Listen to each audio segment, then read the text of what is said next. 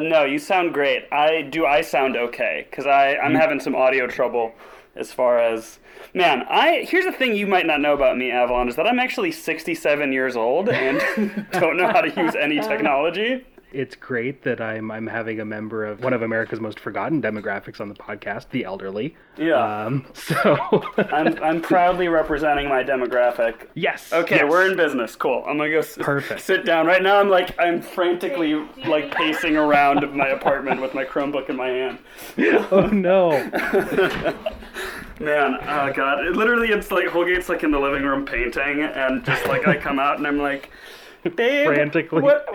What's the passcode for the iPad?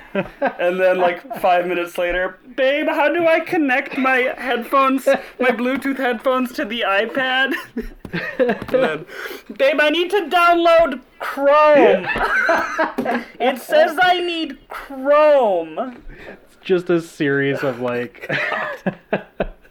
nested grandparent issues. They're probably out there just don't do the podcast. Just text each other. Surely that'll be enough. Just spend time with one another at some point. Don't need to be making content right now. Okay, I am settling in and calming down. Draw a circle on the wall and knock on it 3 times, and the podcast will happen. Yeah, no, I feel older. Well, I guess technically I am older every day, but I feel exponentially older every day. I'm going 2 days at a time somehow. Yeah, where I'm I don't want somebody was just talking really excitedly about yeah, and then you'll be able to jack into the internet with your brain, and I'm oh god, I hate everything that we've become. I'm having trouble figuring out this part of the internet. If there's a way that we can make this system in my head so that when it glitches out I go into a coma or something, that'd be great. That'd be a little bit more mortal uncertitude there. Yeah. It's if Apple products user interface is too complicated for me, I really think I would find a way to fuck up the brain thing. I would blink too many times and just have a seizure. Oh yeah, Riley only speaks Esperanto now. Mi miras chester vel, Katurichiak von Havas Kurzbevon. I deleted all my other languages. Yeah, I don't know. I don't want any of it. I just I don't know. Where are you at in pandemic life existence? Are you Escape to the Woods? Are you post-apocalyptic Mad Max? What's your flavor? my personal brand of escapism. I've always been a homebody. I don't fucking go out into the world right. And I don't go into nature. There's fucking bugs and shit. Bugs if you're lucky. It starts at bugs and it gets worse from there. Yeah, so I've just been disassociating by having as much media going at the same time. This is my psychotic daily routine now is I will put on an audiobook on my phone and then put on a wrestling match on my laptop. Just crossfading. and then clean and tinker about and then just kind of pace around and putter. Well, that's I'm right there with you. One of the fun things that my stupid Google phone can do is that there's a robot who will just give me news in the morning, and it starts me out by reading me a 5-minute long Wikipedia article randomly selected. Okay. And then it just rolls into NPR. But the arts one, so it's always it's never good art. That's the random Wikipedia thing is if a brain teaser app was made by a dumb guy, this'll keep you smart. Here's the fucking crazy thing though, is I will start waking up and it'll be in 1963, blah blah blah. I can't remember. Yeah. But in the morning I'll be that's fascinating. I didn't know that, today was the day that they started filming Bewitched or whatever. Yeah. It wasn't that, because it just immediately fades out of my mind. So it's useless, but it keeps me busy. That and the constant stream of podcasts and YouTube. It is kind of freaky that for the past 5 days it's been reading you the Ted Kaczynski Wikipedia page. It's also weird because it overlaps with all of like the cassette tapes that I have playing Ted Kaczynski tapes and just around my house. The manifestos you have copies posted up. The thing about this could have been worse. Yeah. I like the idea of someone having Ted Kaczynski's manifestos and stuff posted on their wall with like string connecting to the Unabomber, like they're still like they're the first one to crack the case. It's just like each wall is like one side of a Rubik's Cube. It's like if you rotate it just perfectly, it's like straight strings across the room. Wait a minute. You're dead. You've been dead for 30 years. I want every weekend. Don't fall asleep. Speaking of being stuck somewhere that you don't want to be stuck, you're listening to Boo-Ha, which is ostensibly a podcast about ghosts, but more often than not is about tangents and operating systems that we like or dislike, technical difficulties that we may be having, and presidents who either are or we wish were dead. Every week, I drag my nearest and or dearest to the scariest place I can find and regale them with spooky tales of boogers and googers. Boogers? The most terrifying thing that comes... No, blood comes out of a nose. The second scariest thing that comes out of a nose. There's a lot that can come out of a nose that is scarier than boogers. Brains, blood... I immediately am like, yeah, when you get mummified, they pull your brain out of your nose. I once pulled a ticket to a Packers game out of there. That was pretty frightening. I don't know how that worked. I mean, depending on like your team of choice, that sounds like it'd be great. Or maybe if you like really hate the Packers, it is awful. Well, let's do the Super Bowl in 2033. You got one of those time holes up your nose? Yeah. And it came out right after a newspaper with my obituary in it, so it was... I guess I should have led with that. That was... So, ups and downs. Yeah. You get some tickets. You also learn about your impending demise. Yeah. And those are the dulcet tones of this week's nearest and or dearest. The hilarious Riley McCarthy. Me. Hello. Welcome. Dulcet. Everything about me is dulcet. Not just my tones. I have dulcet skin. I have dulcet posture and dulcet tendencies. Beautiful, mellifluous, flowing movements and that's me. Adjectives. I have a very dulcet autoimmune disorder. I have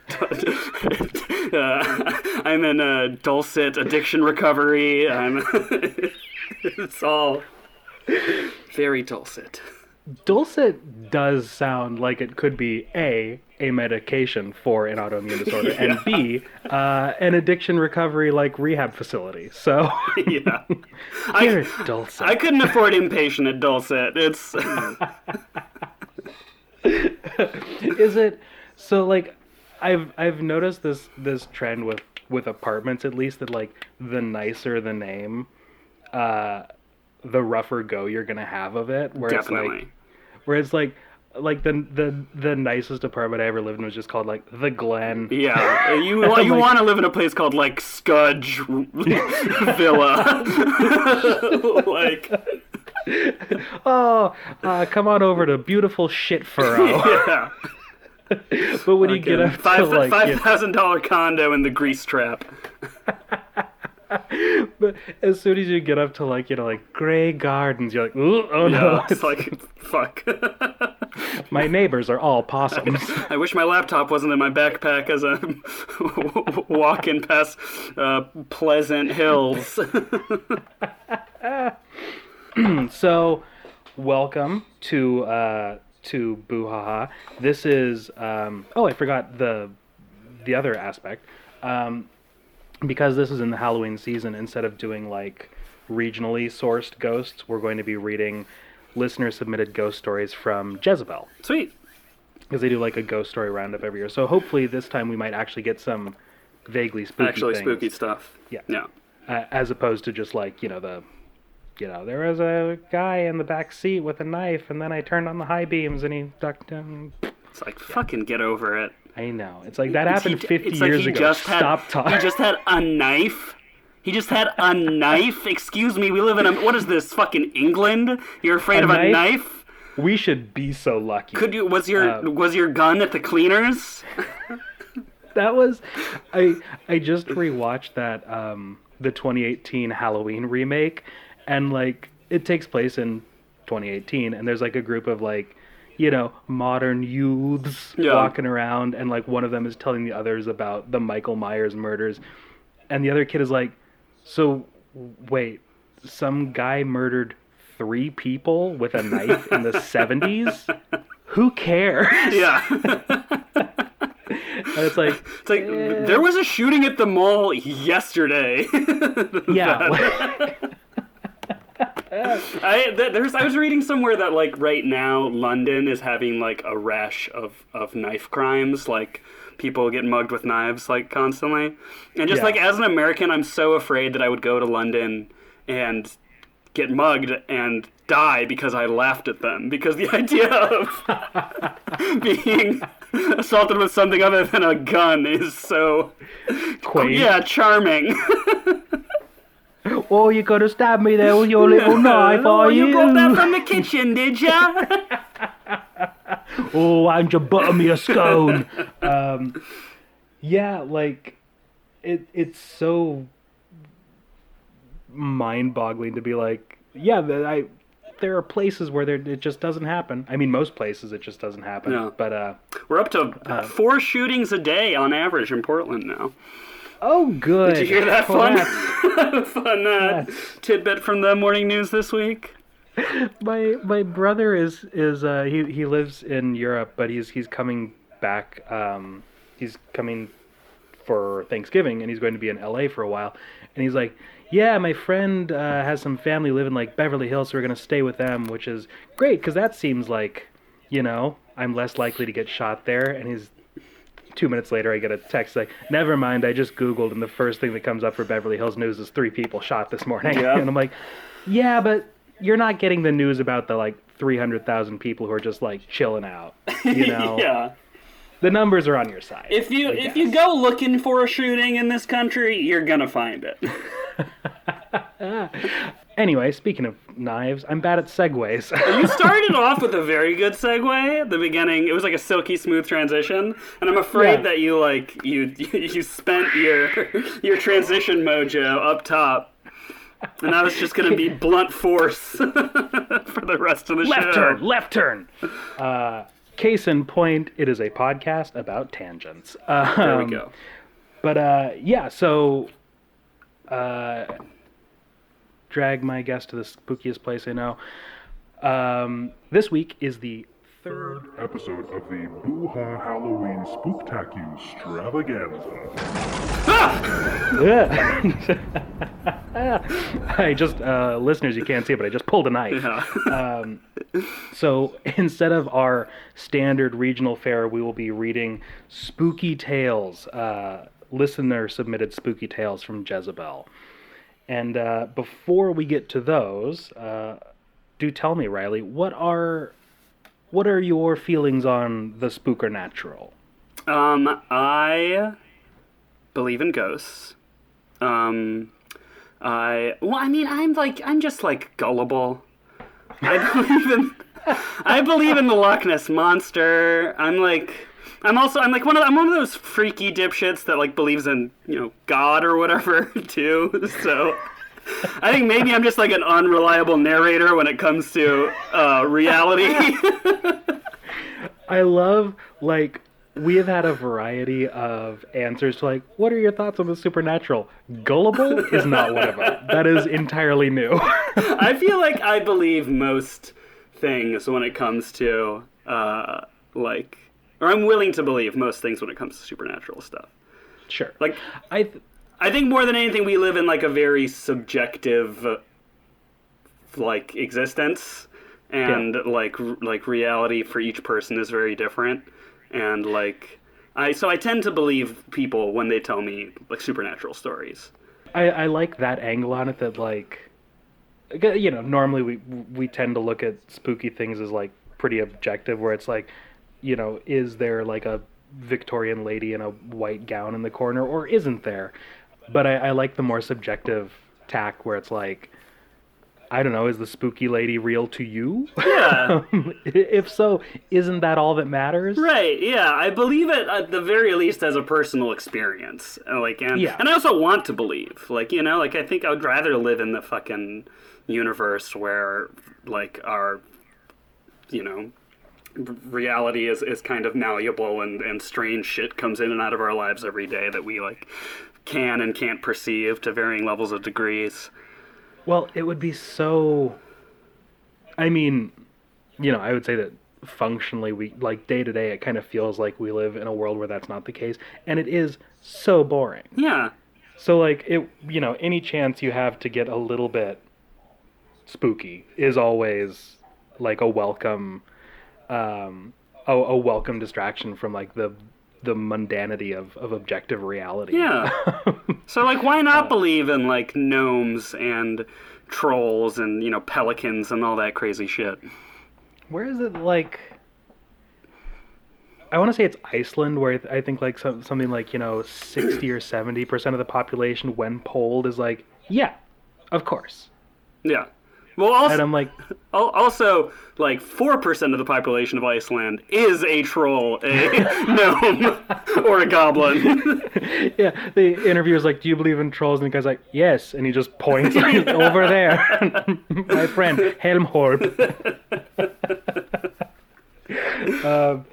That's a really... It's a more fun world if there is spooky things in it. And I would call myself a bit more of a hopeful skeptic. Sure. But are you superstitious at all?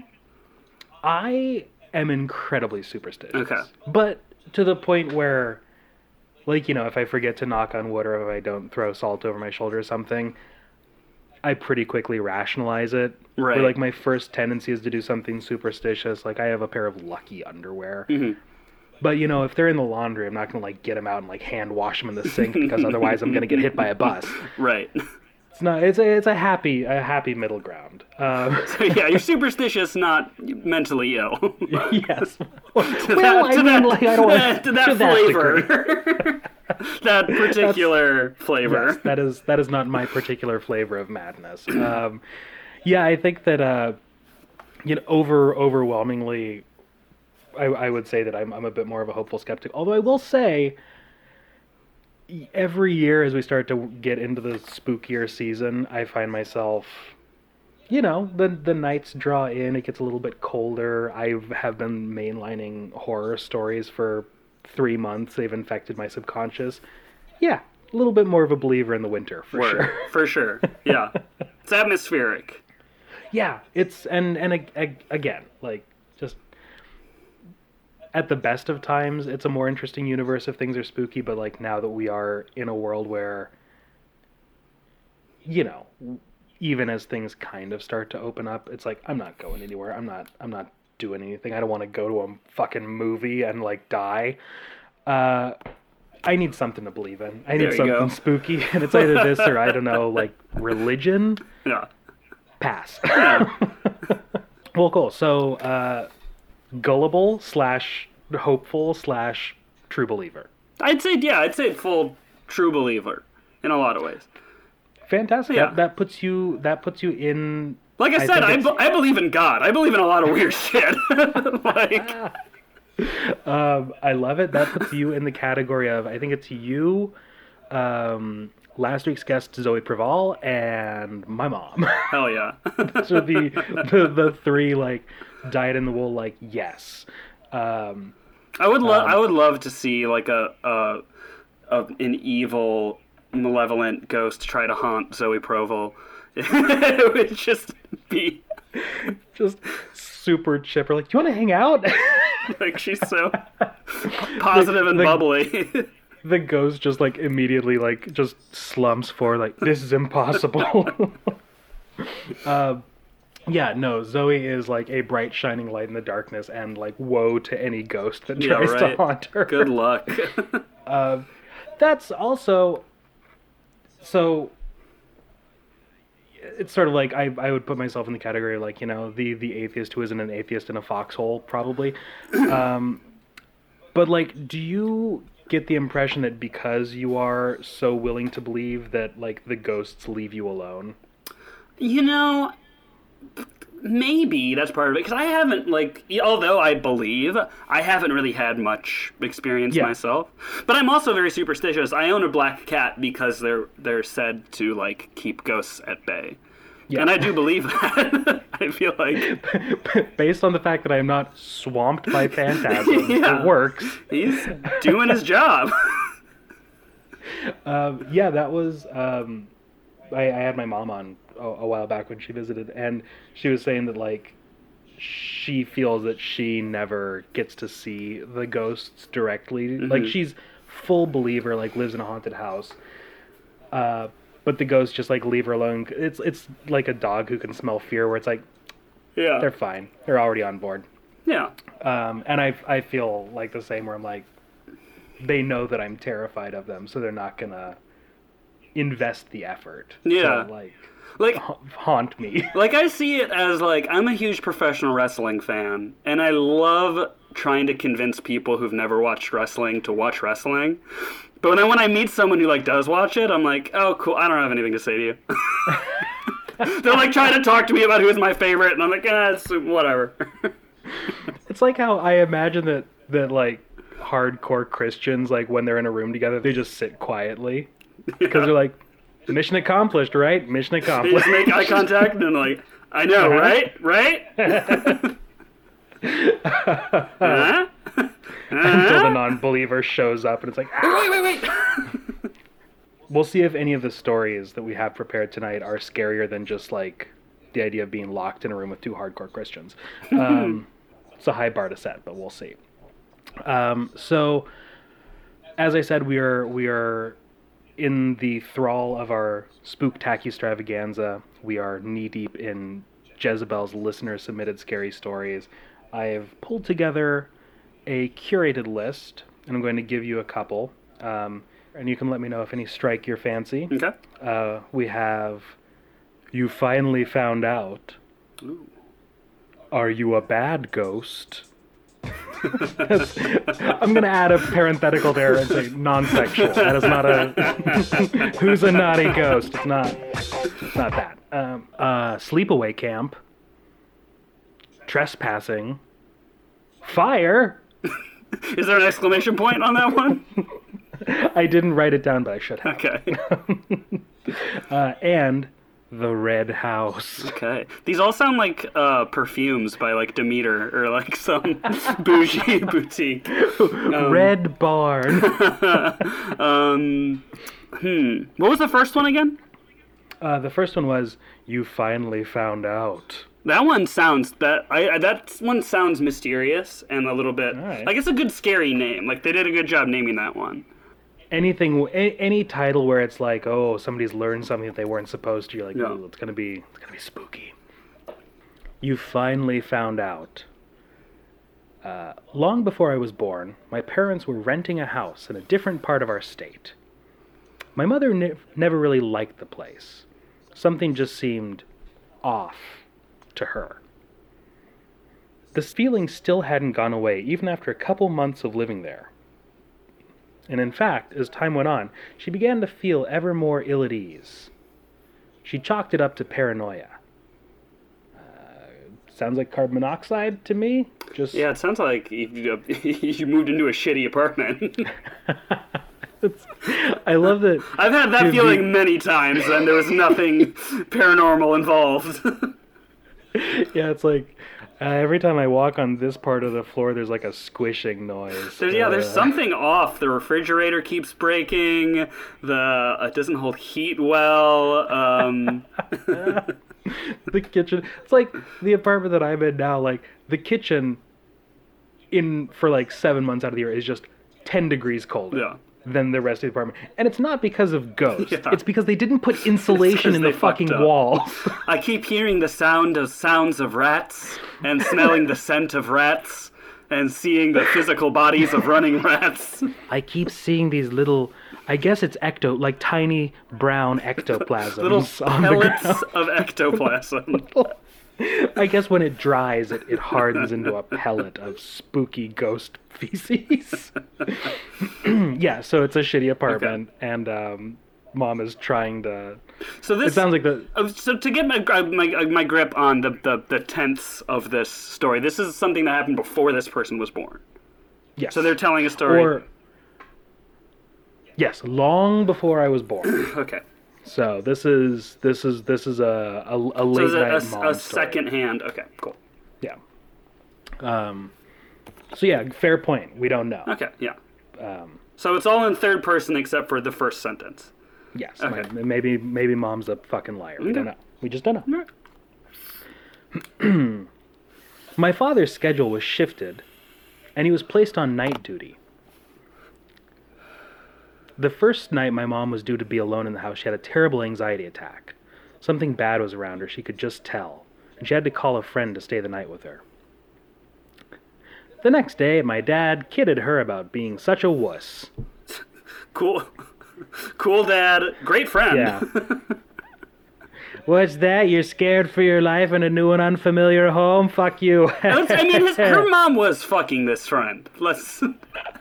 Don't get it twisted. She had to have her very, very, very sexual friend stay over. The worst cover-up for an affair ever.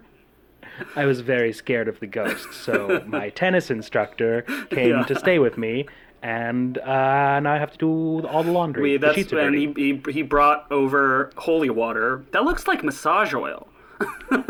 No, it's holy balm.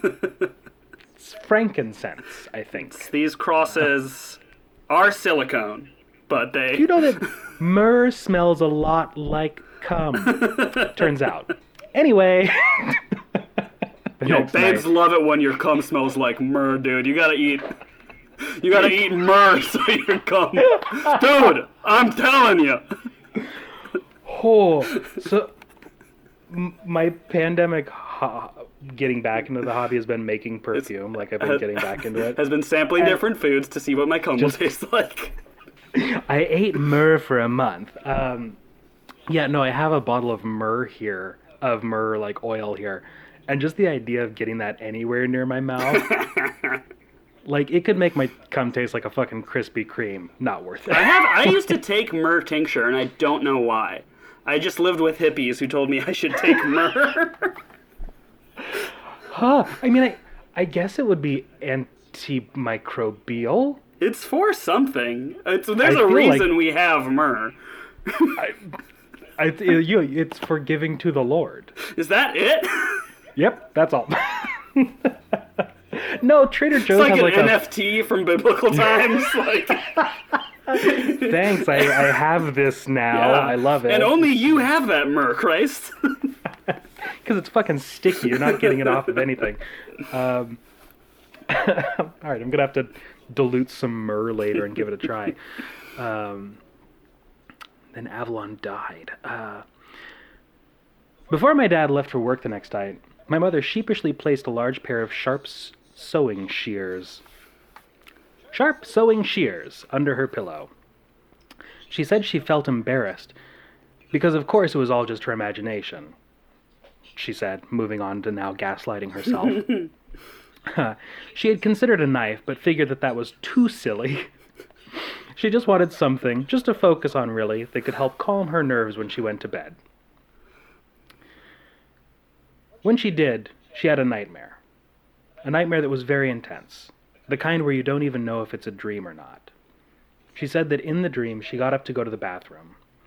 And as she was on her way back to the bedroom, the dream her suddenly started to feel a tingling sensation all over. Then she couldn't breathe. At first in the dream she was calm, but her breathing wasn't coming. She tried swallowing and felt a hard pressure against her throat. A hand pushing that wouldn't let go. Then the pressure jumped and was under her jawline, squeezing so that her whole neck was collapsing inward. She fell to her knees, and she was suddenly aware that she was making a gurgling noise. For some reason, she said it felt like she wanted to retch Jesus. For some reason, she said she felt like she wanted to retch out her tongue just so she could get some more air in. There was a throbbing in her ears, and the hallway started to tilt. She didn't know why, but she was overcome with only one thought, that she had to get to the bedroom. She began crawling along the hall on her knees, propelling herself by her elbows, still choking and gasping. The carpet burned her skin as she crawled, and she felt as if she were underwater, every slight movement met by resistance. Finally, she made it to the bedroom. Despite her best attempts to calm herself, her heart was beating so hard it had physically started to hurt as well. Suddenly, whatever had her neck tightened to the point where she heard a cracking sound, and she thought, I'm going to die. Fair. Yeah. Wait, this is all still in the dream? This is a rough fucking dream. This is a dream that this person's mom told them about. Yeah. Okay. If this whole horror story isn't a dream that their mom told me, I'm gonna be so mad at you, Avalon. I hope that there's like a wrap up. It's not just like, anyway, and then I woke up and I made breakfast and that's all. I'm fixated on the scissors detail, and I feel like she's gonna wake up with like crisp, very hip bob bangs. That's gonna be the payoff for all this. I mean, no, having started cutting my own hair during the pandemic, if I had to suffer through like being choked almost to death in a dream in order to have somebody cut my bangs for me, that sounds great. That's worth it. That's like, I'm just going to fuck it up. So if the ghost has got it on lock, great. Do what you got to do, bud. Listen, if you got to choke me out to get this job done... I'm going to sleep in like scoop neck leotards, like just really getting it out there. I still feel safer having that happen to me than having some unmasked yuppie named Stefan breathe down my neck in the Pearl District. Yeah. I hated getting my hair cut even when there wasn't a risk of, well, they have scissors, there's always a risk of death, but you know what I mean. Mm-hmm. It's even less fun now.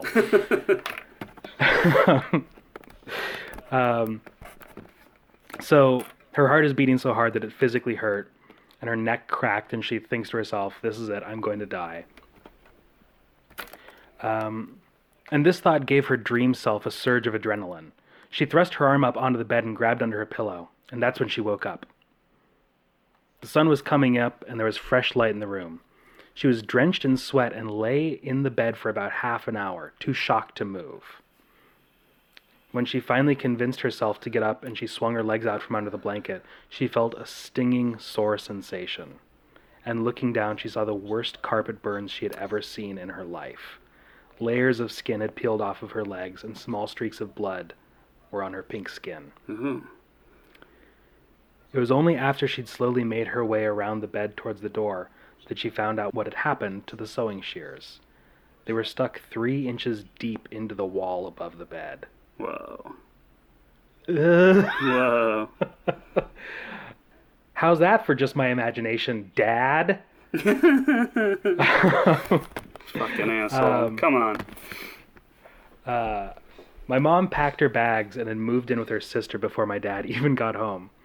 She refused to go back into the house no matter how much my dad complained about the cost of getting out of their lease. Oh, boo-hoo. Fuck you. He's like, it's just a skinned knee. This is another long line of dads not being impressed by skinned knees. As he's actively, like, troweling spackle into the scissor holes in the drywall. It's fine. I've been meaning to patch this up anyway. Go rub some dirt on it. Eventually, my dad gave in and called the landlord, ready for a fight. Dad sounds generally fucking speaking, awful. Dad sounds like there's some issue. I mean, I guess something tells me Dad is always ready for a fight. Something tells me that is kind of the stasis equilibrium point. Yeah, the standard setting for Dad is fuck you. What she didn't say is like, I woke up and saw the scissors buried 3 inches deep in the wall next to all of the fist marks that my husband left. calls the landlord ready for a fight. He was surprised when the landlord relented and gave him a get-out that barely cost anything at all. Landlord said, "Well, I guess you finally found out." "Found out?" my dad said. Well, it turned out that about 5 years earlier, a woman had been found dead in the house. The coroner ruled it a homicide, saying that she'd been strangled to death. And the woman's boyfriend, who claimed that he wasn't anywhere nearby at the time, was arrested and convicted. Damn. Yo, fucking landlord, don't tip your hand. Don't...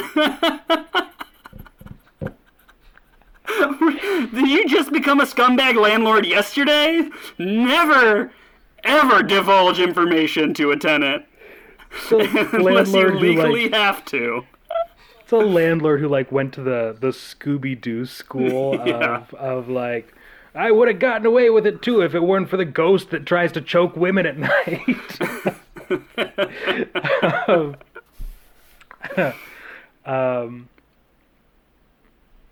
When I asked my mom about it, she said, "I know that the boyfriend didn't do it. And that's why I always tell your dad that I saved his life. Because I did. I saved my own life as well, but more importantly, I saved him from having to spend the rest of his life in prison." Okay. I guess. Because so he would have been framed by the ghost. Yeah, it's one of those. Husband did it. That was the first draft of The Fugitive, actually. I didn't kill my wife. Ghost did. I'm looking for the one-armed ghost. The one-armed ghost.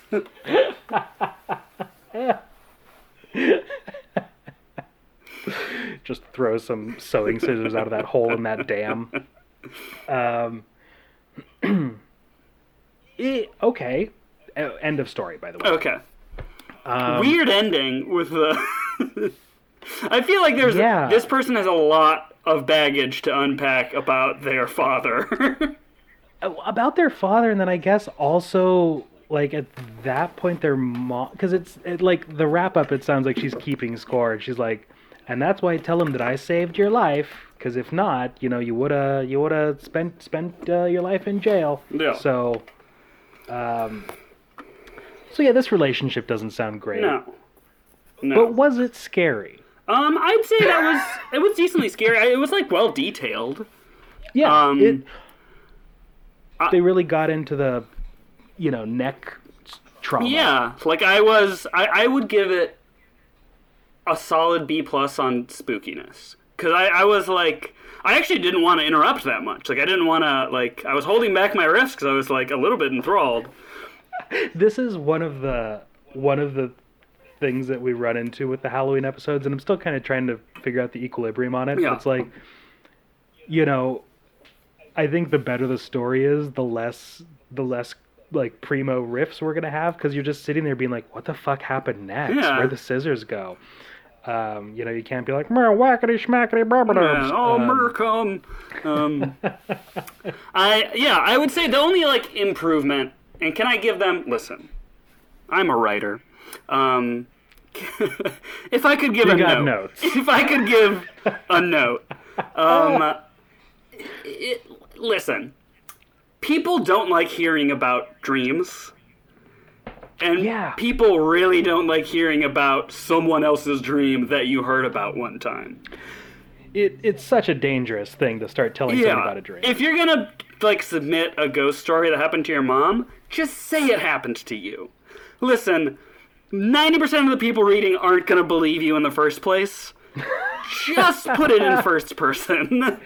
It's if you can't get rid of the dream aspect from the story, at least remove that second degree of separation. Yeah. Right there with you. Also, on that note, it really feels like if there was ever to be proof of a cruel and malevolent god, it would be an entity that gives us the power to invent bizarre, surreal, magical stories 8 hours a day. But then as soon as you go to tell somebody about them, fuck you. Yeah. Because I think at this point, that story that we just heard might be the closest thing to an interesting dream that I have ever heard. Yeah, I mean, I get it, and I was still paying attention because I know, like, I've seen a movie before. I know they're gonna wake up and there's gonna be some crazy manifestation of the dream, and I like that payoff. But like I was like fighting off my brain's like like protective impulses to just shut down when I hear someone describing a dream. The dream firewall starts to go up. It's such a bummer. God, wouldn't it be great if we had the ability as a species to tell somebody about our dreams and have it be interesting? Yeah. Be a better world. Then, okay, I completely agree with you. I think that's the one thing where I'm like, somebody's mom standing in the kitchen being like, well, when I was younger, I had this dream about a strangling. That's just the mom's repressed 70s trauma. I know. It's like out. And then I gave my mom a hug and said, Mom, that wasn't a ghost. That's why Dad's in jail. Yeah, that's why we don't see him anymore. It's the ghost of the marriage.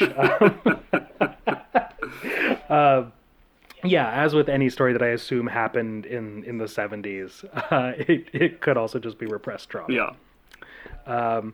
That said, we always rate the stories on a scale of 1 to 5. Some things of our choosing. I'm gonna give that one 3.5 out of 5 fist-shaped holes in the wall. Okay. I'm gonna give that one. I'll be a little nice. I'm gonna give it 4 out of 5 crushed windpipes. Of like 4 moms, or is it 1 mom with 4 windpipes? 4 windpipes. Yeah. My mother, the Hydra. Yeah. Yeah, I think that's fair. It's a good solid start. All right. Well, then in that case, I don't know. I feel like since that was a shorty, we could probably do a second one before we switch. Cool. Can we pause so I can run to the bathroom really quick? Absolutely. I've been mainlining seltzer.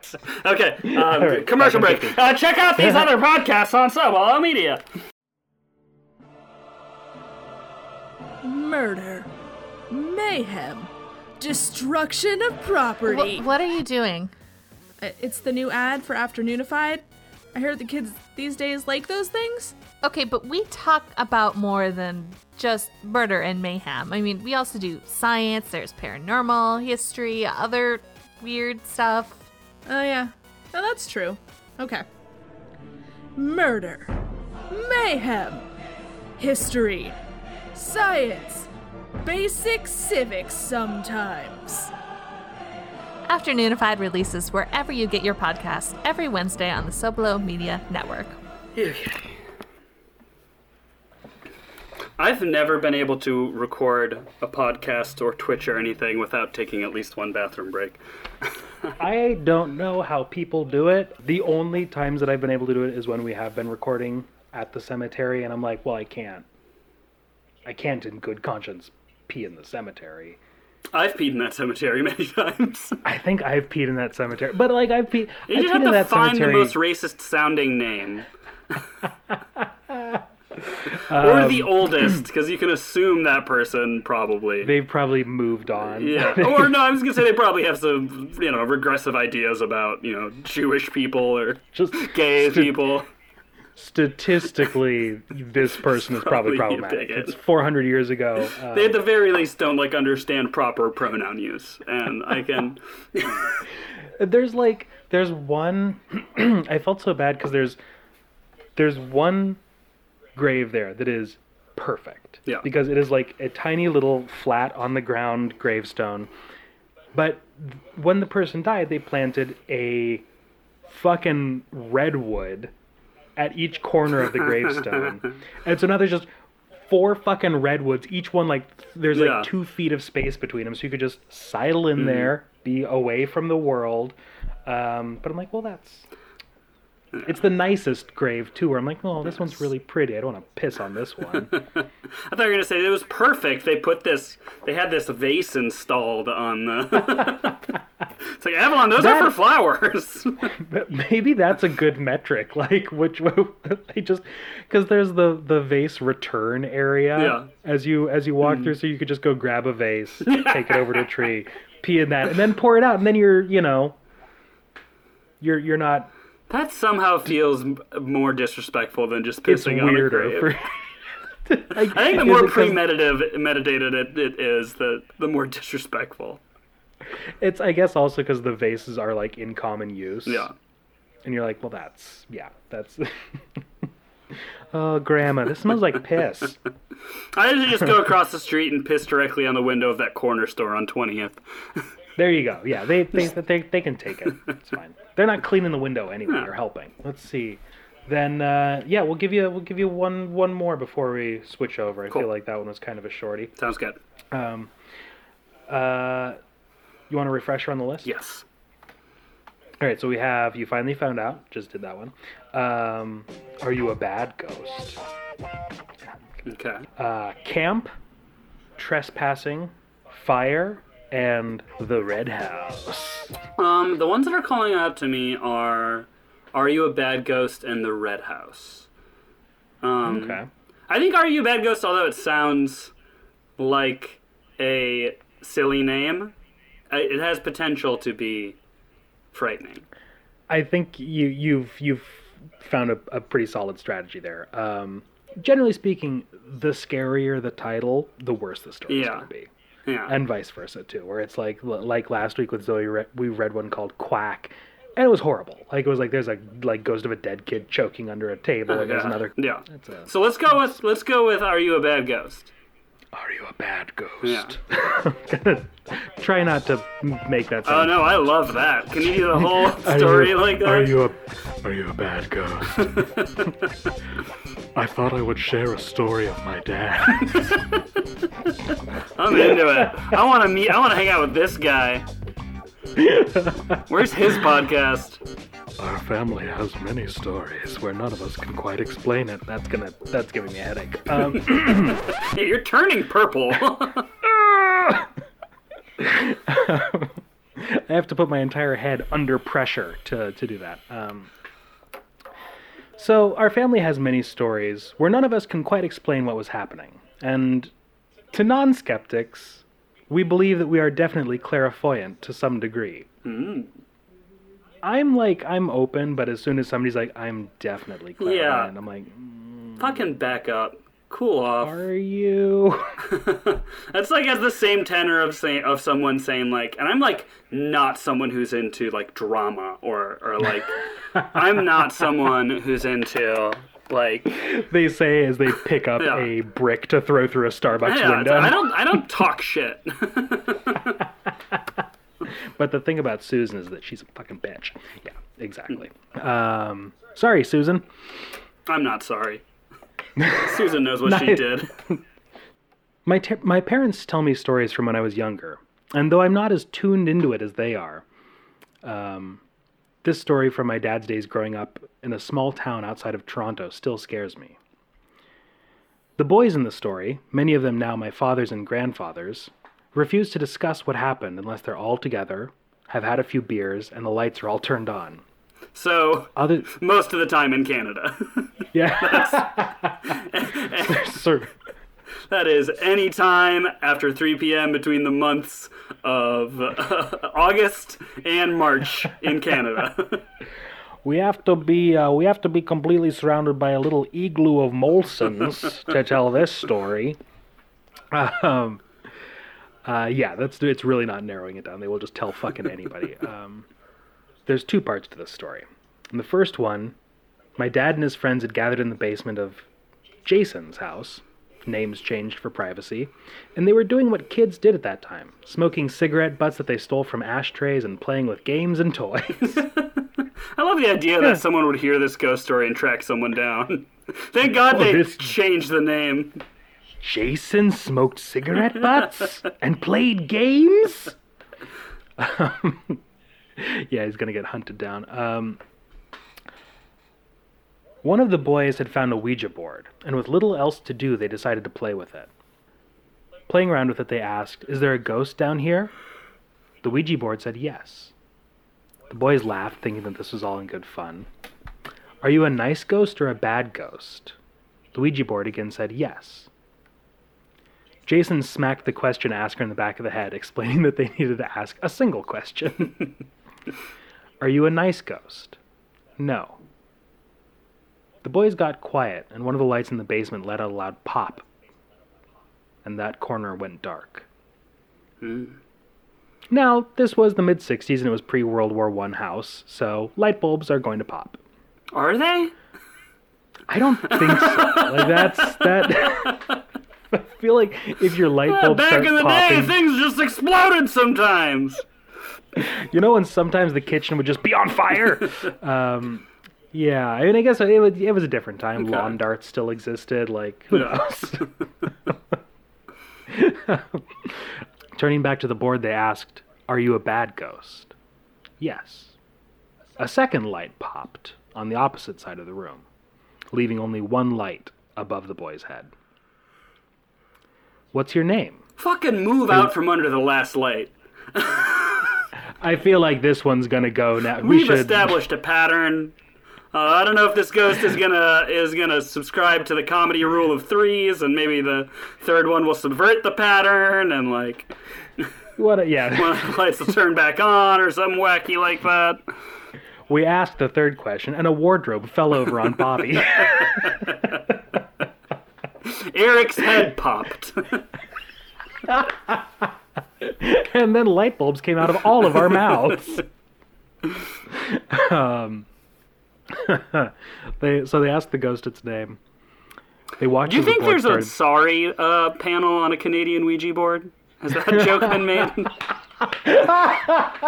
It's yes, no, and then right in the middle, sorry.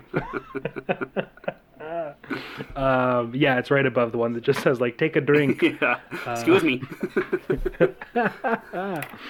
That's good. Our new merch is just going to be Canadian Ouija boards.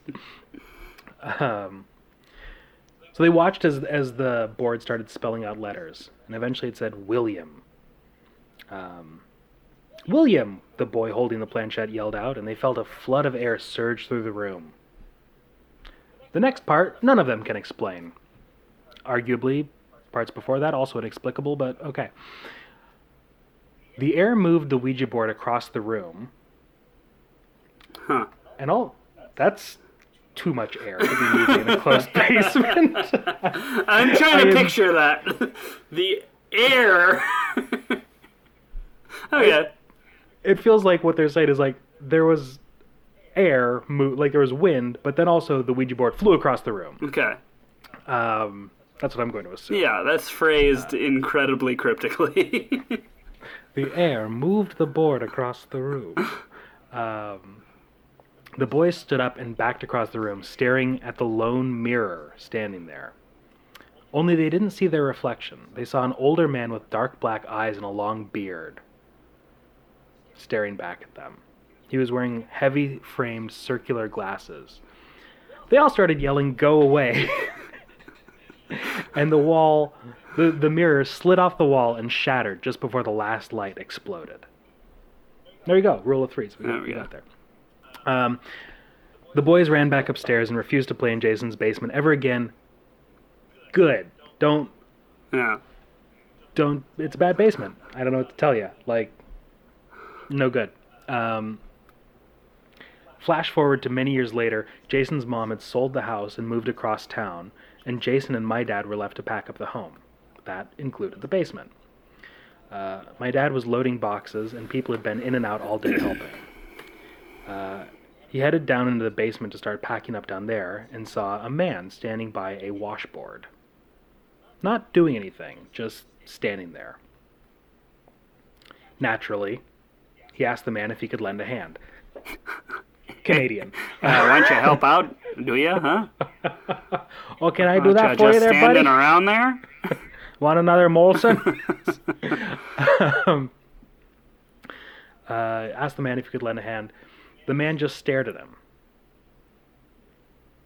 He seemed a bit oddly lit, but my dad chalked it up to the basement lights. We know how fucked up those lights are in the basement. We got those first-generation Edison bulbs down there. Yeah, right. The man said nothing, so my dad continued grabbing boxes and taking them upstairs.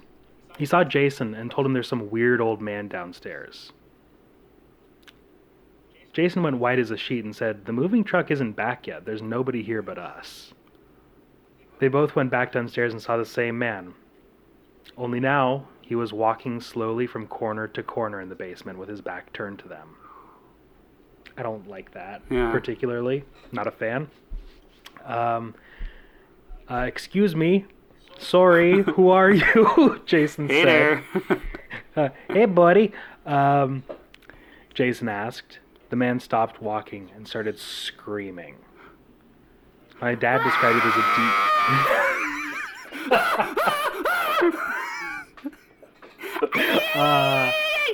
fuck you. I wasn't looking at the screen and didn't expect that. Sorry. No, that was genuinely terrifying. I hope that the listeners are equally spookified. But he does say, starts as a deep yelling that got louder and higher pitched as it went on, so you are not wrong. Sort of like a tea kettle screeching on a hot stove. Both of them couldn't find their feet and they stood there. And suddenly, all at once, everything stopped, just as quickly as it had started. They turned to look at each other and back at the figure, only instead of being at the other end of the hall, it was standing right in front of them. Ugh. They could smell something that reminded them of sick. Gross. They could see every line on this man's face, but there were no eyes. They finally turned to run and let the movers return to do the rest of the work. They only shared single glances, and they were reminded of that night as children when they are sure that they saw the same man there in the basement. Jesus. When Jason was unpacking boxes, he found an old photo album, and flipping through it, he saw a picture that he had never seen before. Wait, they stayed in the house? Oh, no, this is a new house. Unpacking. Okay. Yeah. No, you So two strikes and you're out. I assume you don't like the Mounties were called. Horses can't go downstairs. Oh, no. Oh, no. Those Canadian basement crimes. That's out of basement crime. We can't. That's do out of anything our about jurisdiction there. Well, what we can do is we can shoot into the basement, or we can light it on fire.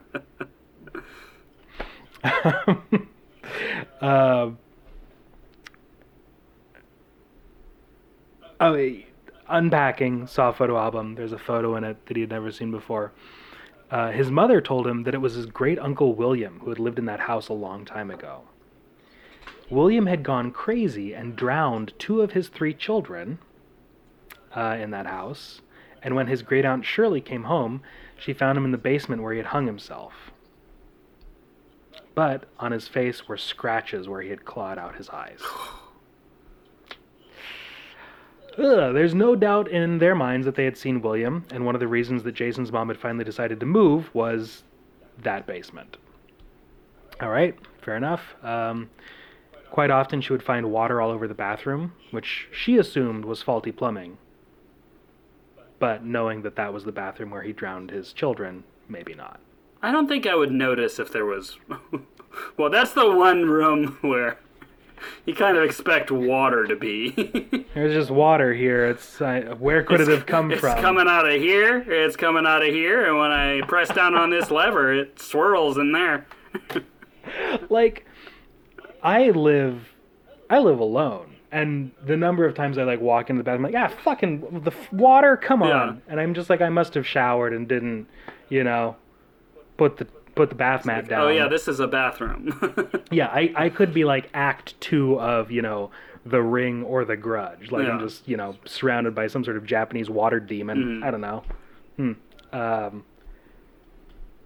I guess, maybe if you knew that it was like a drowning bathtub, you'd be more... This is one of those drowning bathtubs. This is one of those tubs where children died. It was more affordable than a clawfoot. We got a great deal on the drowning bathtub. It's like, yeah, in fairness, a child has died in the bathtub, but they died in a different bathtub. We got it secondhand. So, yeah. And listen, I'm 6'4". This drowning bathtub has spacious lightroom. These, the clawfoots, you really have to hunch You up. could drown like 8 kids in here, shoulder to shoulder. Same time. Get them in there like sardines. So evaluate twice the ghosts. That's spooky. I don't like anything that happens in a basement. I Yeah, have to say. that one. Yeah, that was like two equally spooky stories with like a nice Well, and, bit like, of. Horrifying Yeah. connective tissue. When they first described the man in the mirror, I was positive they were describing Elton John. So I was kind of waiting for that to show back up. The fancy coat and the big round glasses.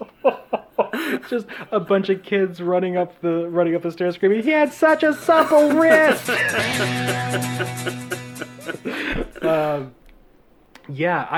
Do you think so?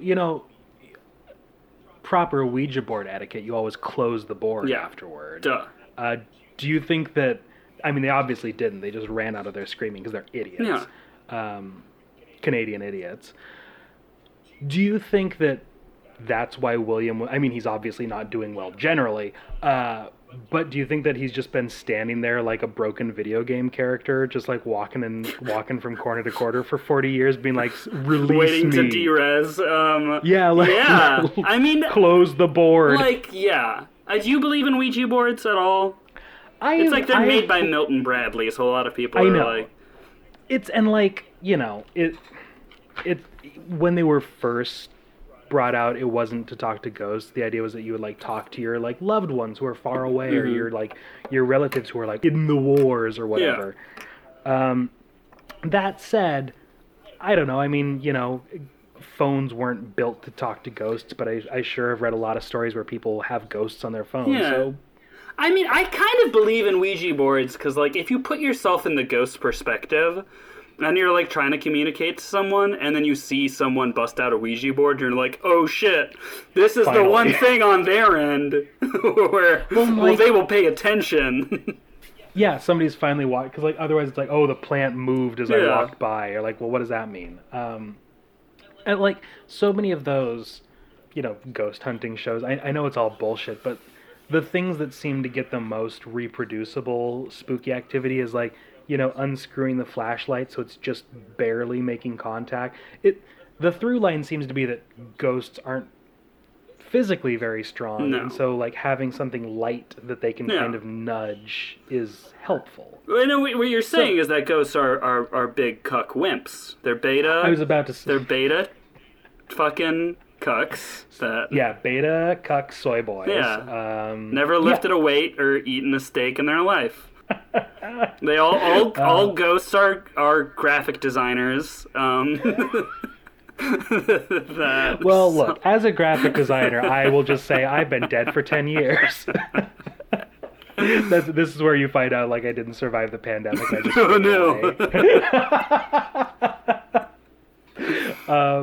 yeah, I would say, and like I've played around with some Ouija boards and ostensibly talked to someone or something and felt kind of spooky. Yeah. I haven't been haunted as a result of that. Sure. As the curtains wave around behind me. But yeah, I'm gonna say that one's spooky. I'm gonna give that a solid 3 out of 3 exploded light bulbs. Cool. I'll give that one. Not to be repetitive, but I'm gonna give it 4 out of 5 Rocket Mans.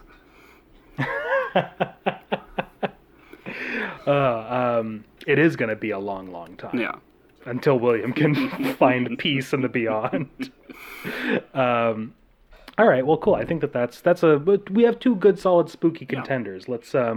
Let's swap and try for a third. Which one am I going to pick? I think I'm going to go with camp, because I don't know. I love the forest and I love nature, but have you ever heard that there's this clip of like Werner Herzog talking about the jungle, and he's like, You know, I talked to Kinski, and Kinski says that he finds the jungle so erotical, and I see nothing Erotic, I see it more full of obscenity. It's just, and nature here is vile and base. I wouldn't see anything erotical here. I would see fornication and asphyxiation and choking and fighting for survival and growing and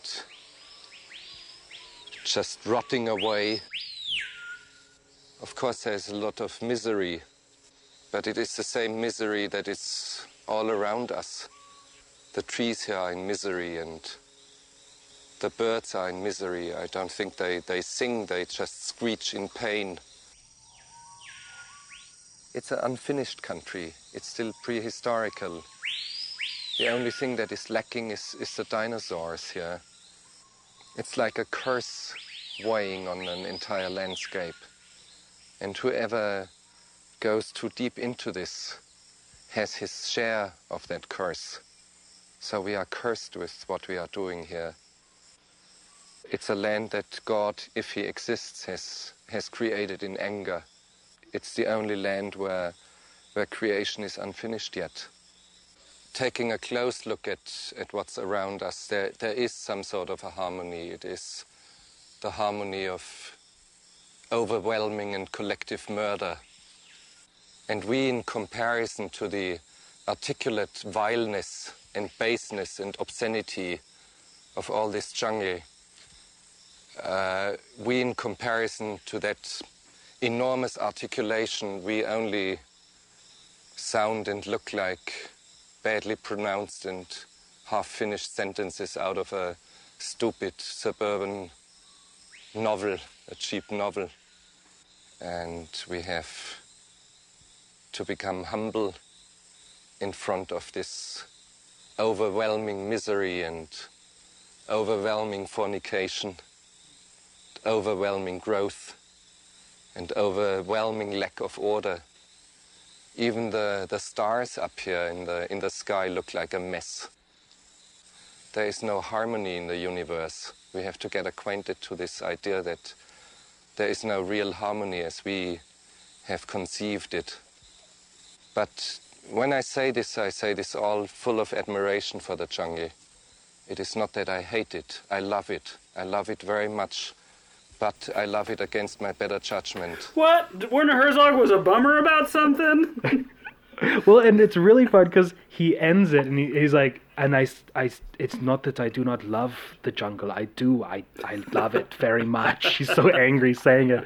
And he's like, but I love it against my better instincts.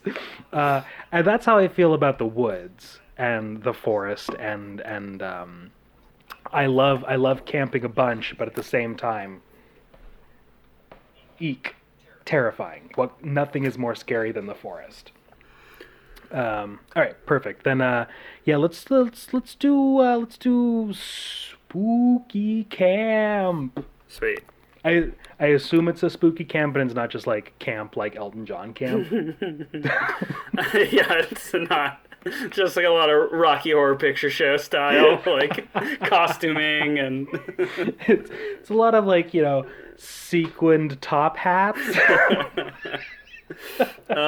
So wait, are you sending this to me in the message on the thing? Oh yeah, I threw it in Messenger.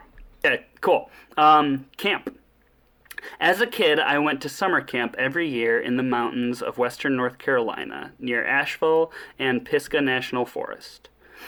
I used to live, I might know exactly what summer camp they're talking about. Yeah. So we accidentally did like a local ghost. You accidentally did a local ghost. I think because I used to live like just west of Asheville, and there was a summer camp in like the Pisgah National Forest that I went to one time. Did you write this story? This might be. Wait, am I the ghost in this? It's like they start describing the ghost. We were haunted by a gangly, the apparition of a gangly man with a shag a shag haircut and a limp, like he was malnourished. Was it you who were telling me about like the period of your life where you were just wandering around in a fur coat? That was me, yeah. Yes. It was when I was living in Nashville. I found a fur coat in the dumpster of a coat store, and I wore a fur coat like as my daily wear. I love it. As somebody who's still looking for a fur coat that fits. It was my daily wear was fishnets, a tank top, and a ankle length fur coat. I'll see if I can find a picture to send you. Yeah. Well, please do. That is speaking of Rocky Horror Picture Show. No, well, I looked like a street vagrant in like a gay panic scene in an 80s action movie. like someone that Arnold Schwarzenegger would beat up on the way to like a bigger villain. Yes, on the way to the spaceport to get his ass to Mars. Exactly. Love it. Okay, beginning at age 12, campers have the option of going on 3-week outing in the wilderness, typically along the southern half of the Appalachian Trail, rather than living on the summer campgrounds. When I was 13, my best friend from home, who had never attended the camp before, was sent with me on one of these treks at the behest of his mother. His mom was like, you gotta get him out. We live with you all year round. You need to leave. This kid does nothing. You gotta get him into the woods. I'm picturing what's his name, that glasses kid from like Addams Family Values, like that. I'll send you. The like offensive Jewish caricature. Absolutely, yes. The one who's really, allergic to sunlight. Really anti-Semitic character from Addams Family Values. Oh God, it's such a shame too because I go back and watch it and the rest of that camp. It's a great movie. But then every line that kid had is like, "Hoi Gloiven, I spilled schmutz on my bagel." Like, it's like Jesus. Yeah, you're like, oh, this is really. And weirdly, that kid's parents, not like the kid's mom was like buxom blonde, and the dad was like that guy who you remember as like asshole from every 80s movie, like All American Jock, and I'm like. Was he adopted or like what is anyway? Well, back in the 90s, people thought that you could contract Judaism. Well, shout out to my mom who converted 3 years ago. That would seem to be the case. Oh yeah, good for her. Love a late in life goyim transition. Yeah. She doesn't listen. It's fine. He was initially reluctant to enjoy himself because he was a young, surly teenager. I don't really think of surly as an adjective to ascribe to a teenager ever. I'm picturing like a barfly, shaved head. I think of 5 o'clock shadow. Like someone in a hookah bar as surly. I don't think of someone a young teen as surly. These fucking surly youths. Yeah, this teen has just got like cigarette-stained fingers and graying temples, and he didn't want to come to the summer camp because it would interfere with his work at the docks. Yeah. All right, so he was a young surly teenager. Because it's like surly is like it's like how you can't call an elderly person precocious. I feel like you can't. Call a teenager surly. It's like redundant. It's like you're precocious and old. It's like, well, you're just that's what you should be. You're old. Like you're surly. You're a teenager. Yeah, of course. Surly. What the fuck else would you be? All right. But gradually he got into the spirit of the trip through the legitimately fun hiking. Again, weird phrasing. Favorite kind of hiking. It's legitimately fun. We're definitely clairvoyant, and this is legitimately fun.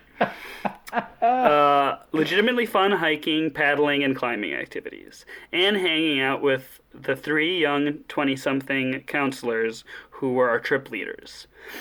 About halfway through the trip, we were hiking a remote section of the AT that required us to be away from any small towns or even formal campsites for about a 4-day period. These run-on sentences are killing me. This is the bummer about the listener submitted things. They're edited for, grammar, but not for brevity. Yeah. On this hike, we slept under open tarps suspended from trees, rather than in tents, because tarps required less material to carry. Also, they are less material because they are just a tarp. Yeah, it turns out there's less stuff there then. That definitely, the counselor lost the tent, and that was the... We are tarp camping? It's less material. It's a good thing. You never tarp camped? Shut up. Really, really experienced campers don't use a tent. You shut your mouth, you surly little bastard. Surly. And stop smoking that pipe. Where'd you get that?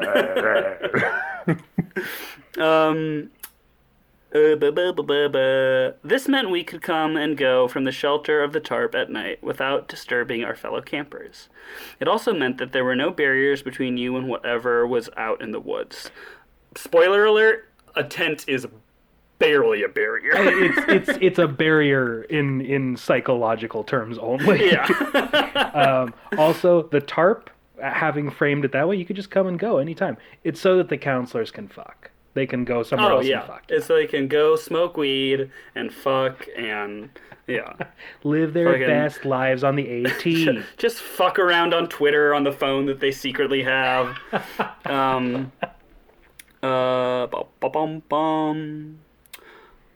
There were 4 boys in my tarp. There were 4 boys in my tarp. There's the name of the episode. Officer, there were 4 boys in my tarp. That's a folk song that I don't want to hear. Yeah, there were 4 boys. 4 boys in my tarp. God. Taylor Swift B-side, including my best friend. On the second night of this hike, we made camp in a small clearing about 100 feet off the trail. At around 4 a.m., our entire group was awoken in pitch blackness. I hate it when people writing scary stories try to throw in, like... Yeah, he was... awoken. You were woken up. Yeah. We were drawn hither by the awakening. In the pitch blackness, to the sound of my best friend violently screaming our names from somewhere out in the woods. I will never forget the terrified urgency in his voice. Obviously, all of the campers were terrified as well. As we listened to him scream, they just sat there listening. just sitting there like a little mug of cocoa in their hands. I don't want to leave the tarp. You leave the tarp first. There are 4 boys in here. Obviously, all the campers were terrified as well. As we listened to him screaming, one of my fellow campers began to cry. The counselor told us to remain calm and began responding to his screams, telling him to stay where he was, and that they would come find him through call and response. It seems like they're overthinking this. Yeah. Shine a light. That counselor definitely just snuck out of the tarp to smoke a joint, and then hears a kid screaming, so he's like trying to think of what the protocol is. Like, all right, everyone, remain calm. Oh, I've done this before. We will use call and response to echolocate the child. I remember this from the pool. Marco? Marco? Avalon. Essentially, it was a terrifying game of Marco Polo. Oh, hey. In the wilderness at night. After about 15 minutes, they were able to track him down about 300 yards from the perimeter of the campsite. That's too far. I couldn't...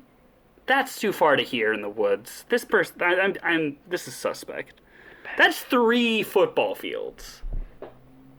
In the woods... That's so dampen far. Noise. Yeah. Yeah.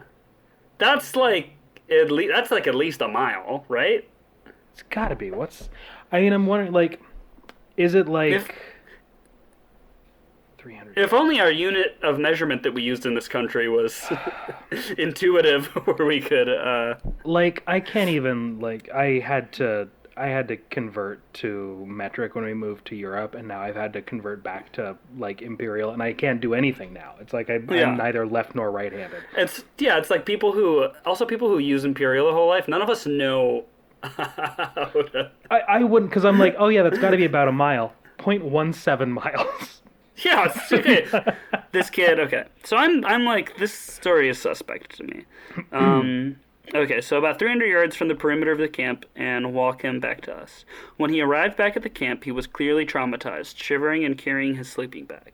His face was pale white in the lantern light, and carried a look of horror mixed with bewilderment and suspicion. So very, very specific look on his face. He had hit his head and was making 3 faces at once. Yeah. Horror, bewilderment. He was a little suspicious. Listen, I'd be a little suspicious. At this point, no one was going back to sleep. As the sun slowly came up, he explained to us that he had awoken in his sleeping bag, lying on the ground, in the middle of the forest, unable to see anything around him. He quickly realized that he was not under the tarp, that as none of the rest of us were sleeping next to him. Where are my 4 boys? Where are my boys? That's the only frame of reference. How many boys are underneath this tarp? Interestingly, the first thing he did was get out of his sleeping bag, stand up, and go pee. I get it. When nature calls. After relieving himself, it dawned on him that he was completely alone and exposed in the dark. He had no idea where he was, how far he was from the campsite, or how he had gotten there. He said he began quietly calling out my name, the names of our fellow campers, and the name of our camp. When he got no response, he realized that he must be a significant... Marco. Marco? Camp, the name of our camp. Camp Reckless Endangerment! Camp Reckless Endangerment! Lawsuit! When he got no response, he realized he must be a significant distance away from our campsite. Over the course of almost 2 hours, he wandered around groping in the dark. Okay, so this kid walked away. Okay, I was going to say, for some, like, I was genuinely terrified for a moment. I'm like, the idea that somebody, like, not just that somebody did move you 300 feet or 300 yards, but the fact that somebody could move you 300 yards in a sleeping bag without you noticing. That detail just made this a lot less scary. Yeah, he was like 15 feet away, and everybody's like asleep. Yeah. Okay.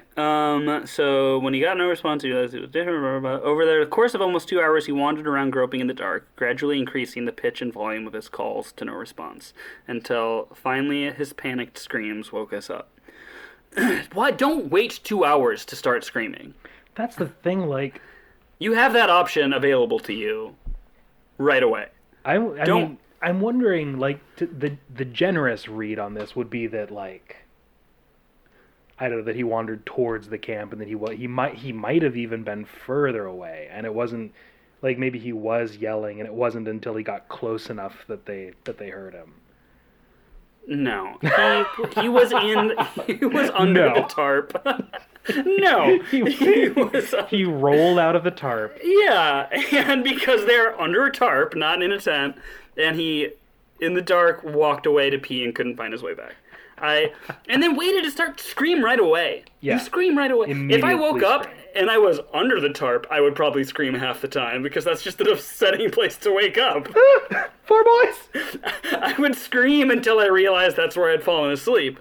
Yeah, like as a kid going to a sleepover, like if I wake up, I'm probably going to be close to screaming just because I'm not in my room.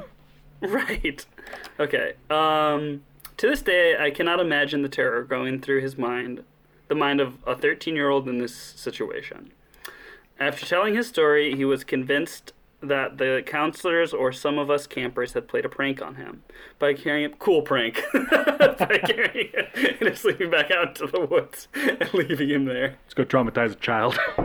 Well, I feel like that is summer camp. I was like, that is like camp pranks. It's like, let's tape this kid to a tree and come get him in the morning. This prank didn't involve any hook hands. It's like camp pranks aren't funny. No. Do you know what was I went to summer camp when I was a kid, Avalon. Do you want to guess the charming summer camp name that the counselors had for me? It's not gonna be good. Girls Camp Nancy. That's the level of well thought out, needless cruelty that camp counselors. Let's give these people the responsibility over my child. Perfect. Children. Like, though I will say, like, now, killer, like, roller derby name. Oh, Girls Camp Nancy kind of rules. Yeah. I should change my Instagram handle to Girls Camp Nancy. That'd be pretty good.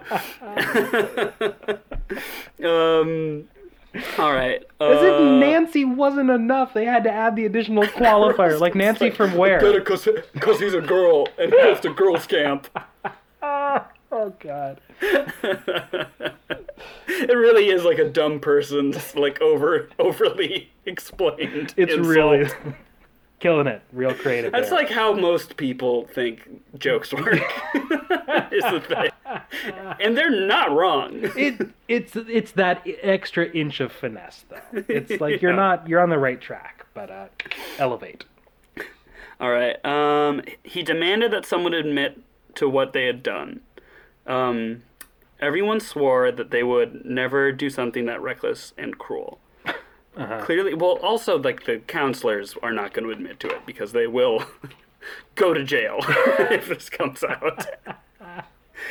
Clearly, this was not a funny situation. After talking him down, we all resolved that he must have sleepwalked or sleepily wandered away from the campsite. One or the other. Sure, whatever. It's your fault. Let's gaslight the child. Perhaps looking for a place to pee and got back into his sleeping bag. This was the most logical explanation after all. He eventually said he accepted this explanation, even though he insisted that he had never sleepwalked in his life. Deep down, I knew he still suspected that we were all fucking with him. The only bit that none of us could explain was the 3 square inch patch of missing hair that had appeared on his leg overnight. Wait. This is very late in the story to be introducing a bombshell like that. Oh, no! The counselors are about to give him a tattoo, and they're like, no, this is too far, no, this is too far. Shut up, this is too far. 3 square inch? Yeah. That's... Also, man, this was a surly 13-year-old if he had enough leg hair to notice a 3-inch missing patch. That patch is... He didn't notice that the hair was gone because that's always where he strikes his matches to light his fucking stogies.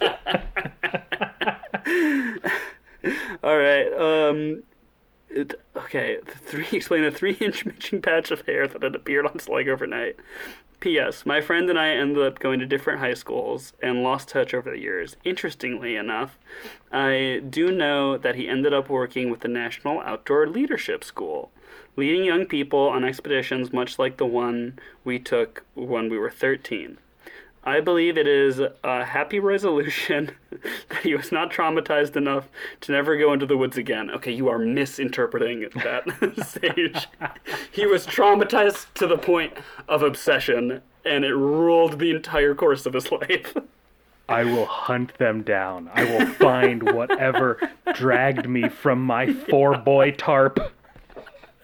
Although I do sometimes wonder if he ever considers playing a really good prank on his students. The end. Man, I don't know. There's a lot to unpack in that last paragraph. This destroyed this child. They created a broken boy, and 4 boys entered that tent, only 3 left. Yeah, for real. I'm about to say, I don't know how surly he was going into this, but he sure as hell was surly coming out. I feel like... So, okay, I don't know. There's 2 reads on this. Either we can take it at face value that, something moved this child 300 yards. Yeah. And, maybe would have moved him further. We don't know if it's he woke up and that's why the moving stopped. Right. That's on the face of it, horrifying. Yeah. The idea of just waking up with the little bumpy as your head's kind of bumping along with the grooves in the dirt. Don't like it. I think that's deeply upsetting. Yeah. if we take it at face value, and like I said, I want to believe this sort of stuff, and I want to believe the survivor of this abuse. But I do believe that's what it was. Yes, it is. This one, I do believe was abused by these, like, definitely stoned 20-year-olds. Who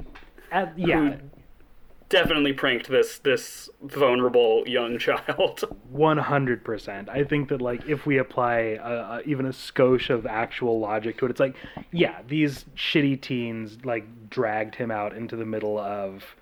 No, maybe it wasn't even that far. Maybe it was, like, 15 feet away, and he's just whispering, he's like, Marco, and they don't... Yeah. Because also 13 years old is just enough for when you are 20 and stoned for you to for a second forget that they're a child. Yeah. Exactly. Like 13-year-olds are pretty articulate and stuff. I could see, you're hanging out with the kid. You're like, especially if he's the surly one. He's the most mature of the group. Like, like the counselors are like, yeah, it's Gen X. It's probably the 80s or whatever. Like, he's on our wavelength, man. Like, let's fuck with him a little bit. Like, you know. And then cut to, it's like the nursing students with the cadaver hand hanging from the light pole. Exactly. Yeah. That said, no matter what, that kid was broken. Like, he went back into the woods because he's like, these children are going to go out into the woods to camp, and if I'm not there, one of them will be dragged away too. Yeah. Yeah. And I'm also like, and now also reading this, like, I think one of two things is true. There was no gay kid in this group, so they ganged up on the surly one. Or B, surly is a very strange, veiled homophobic term. He's angry because we keep calling him Nancy. So this kid's now living his life trying to stop fucking Sasquatch, or however you internalize that. Sasquatch is building a child army, and I won't let him get away with it.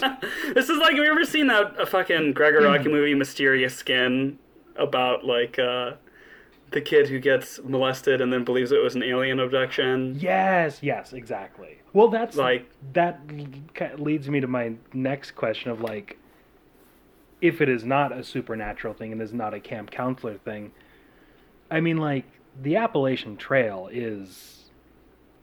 Are you about to say pretty molesty? Because it looks...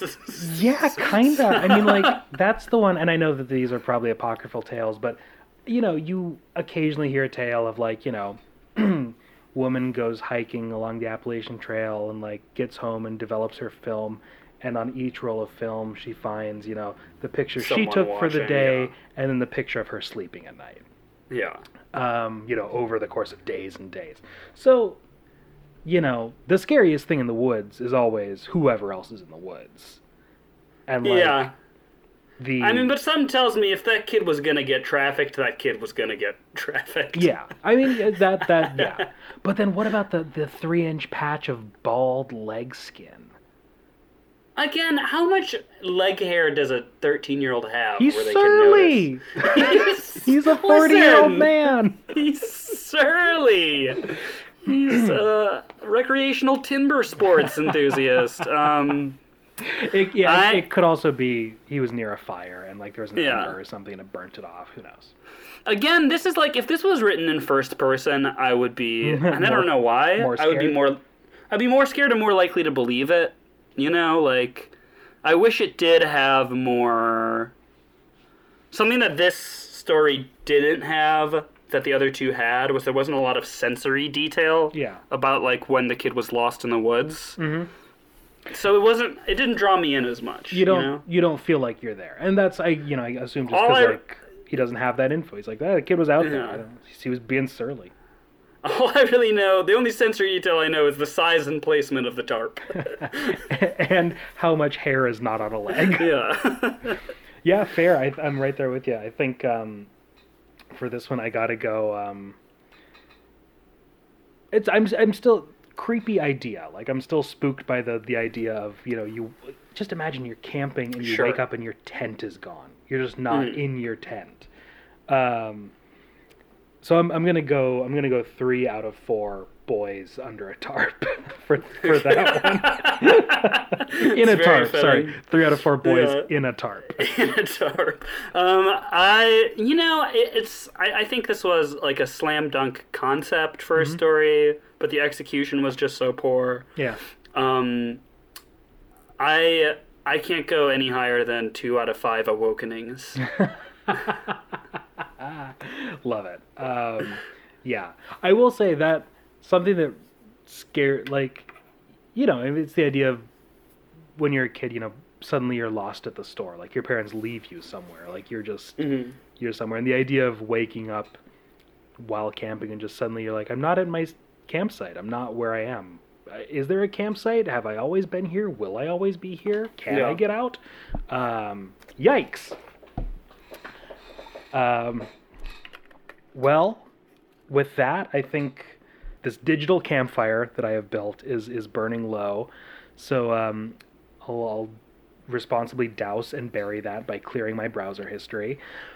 Is that how that works? Yep, turns out, yep. Oh, wait, I wasn't supposed to build an actual fire over here? The bit always... My landlord is going to be mad. The bit when I was recording this in my old place was always like a fire that I gather them around a fire that I built in my living room. We'll responsibly douse this fire to prevent wildfires. But before we do that, has anything spook or natural ever happened to you? Anything you can't quite explain? Have you ever been under a tarp? I've been under many a tarp with any number of men, never boys. It feels like a euphemism for like.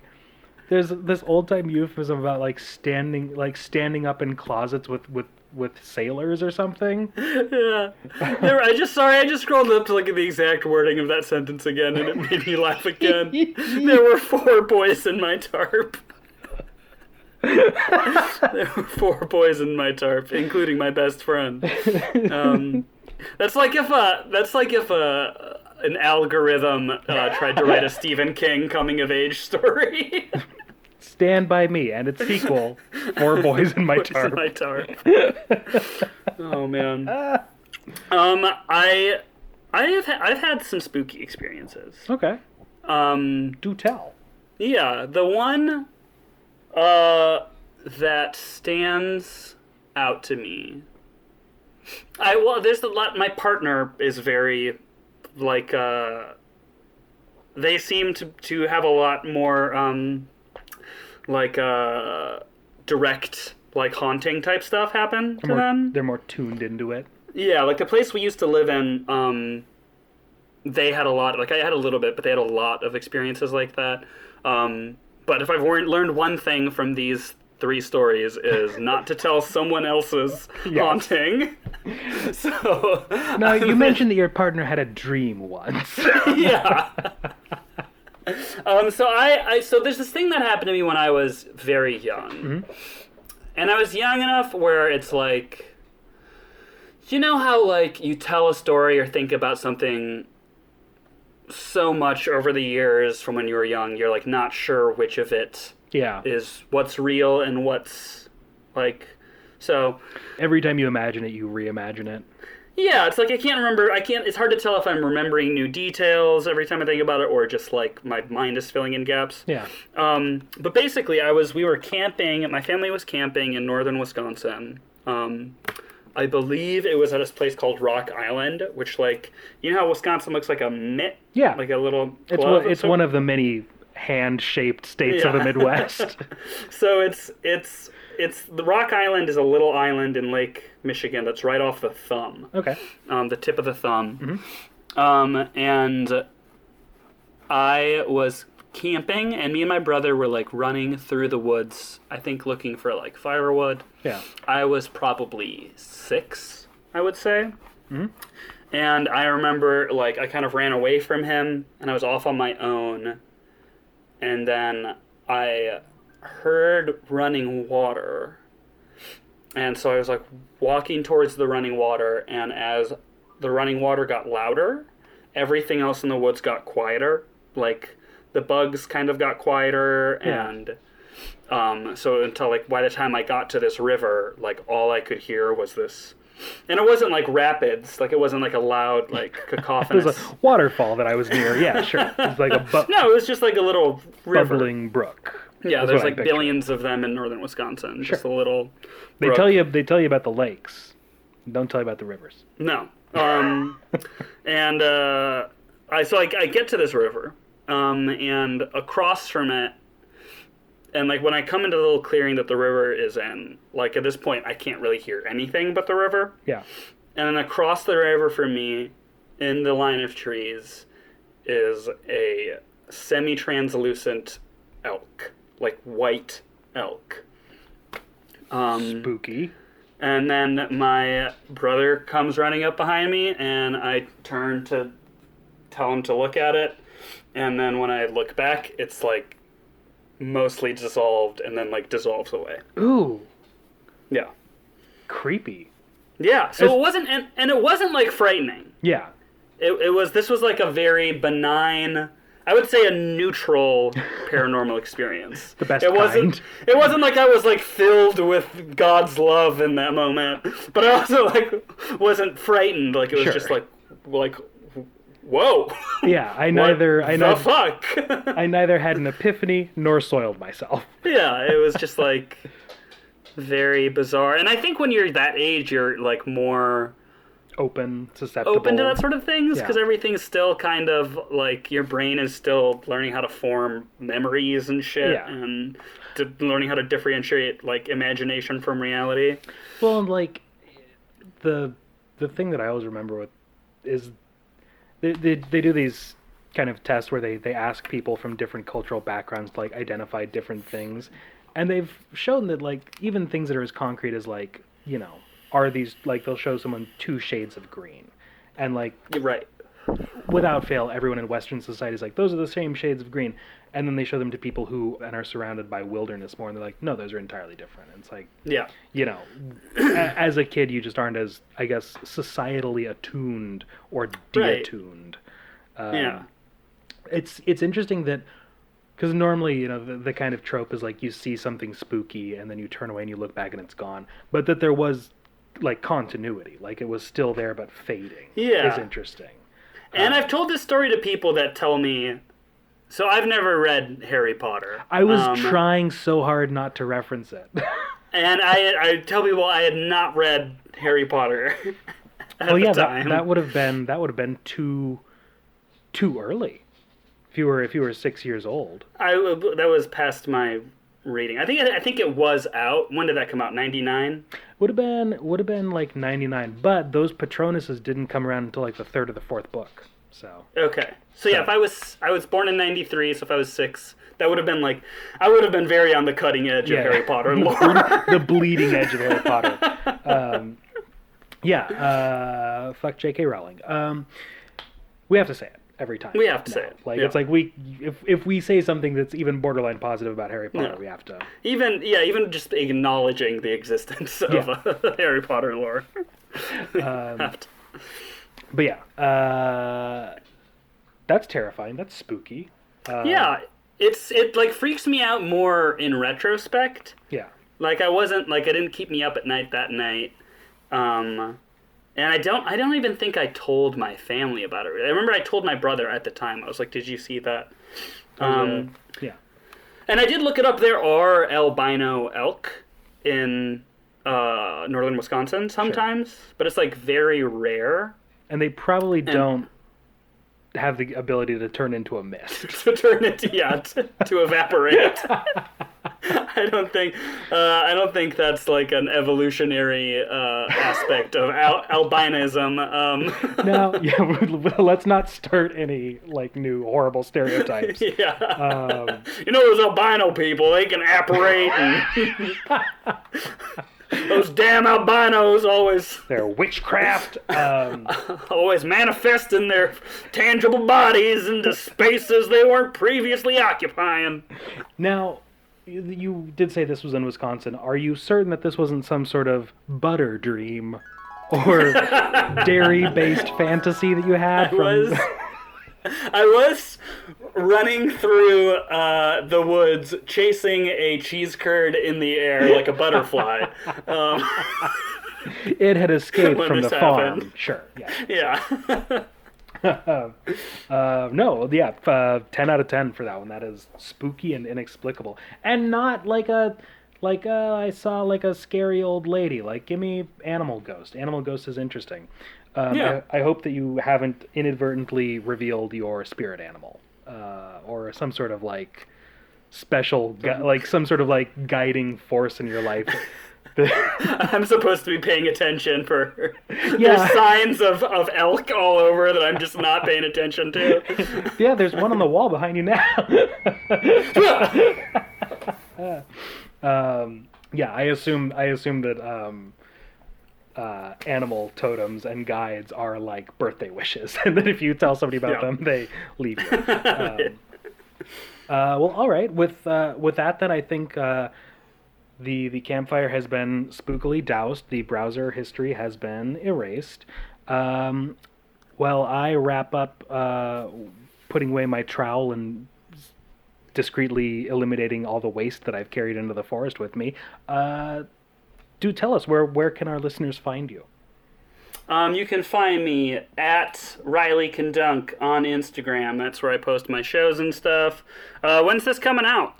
This will probably be towards the end of this week. We're on a little bit of a fuzzy schedule, but I'm gonna say Sunday at the latest. Okay, just check my Instagram. I'll be on the radio sometime this weekend. Ooh, they archive that. They can find you. X-Ray Radio, and I've got a couple shows this weekend. But just follow me on Instagram. Cool, and that's at Girls Camp Nancy. Girls Camp Nancy. As of tonight, that will be my new handle for sure. Sick. Cool. And then you can find me. I'm at that Avalon on Instagram and I guess Twitter too, whatever. And you can get in contact with the show by emailing us at boohahapod@gmail.com. Submit us your stories. Tell us some spooky things that happened to you and we'll read them on the show. Oh yeah! Everyone come see me do stand-up comedy. I'm really good. Yeah, Riley is fucking hilarious. You were you placed this year, didn't you? Which second place, baby. Second place, that was it. I didn't want to offend you by Portland's saying third. most overrated person. It's weird that they renamed the competition that this year, but it's accurate. Does what it says on the tin. But yeah, no, Riley is absolutely fucking hilarious. Do yourselves a favor and consume their media. Come get my content. That'll be the end point. Just you screaming, "Come get my content."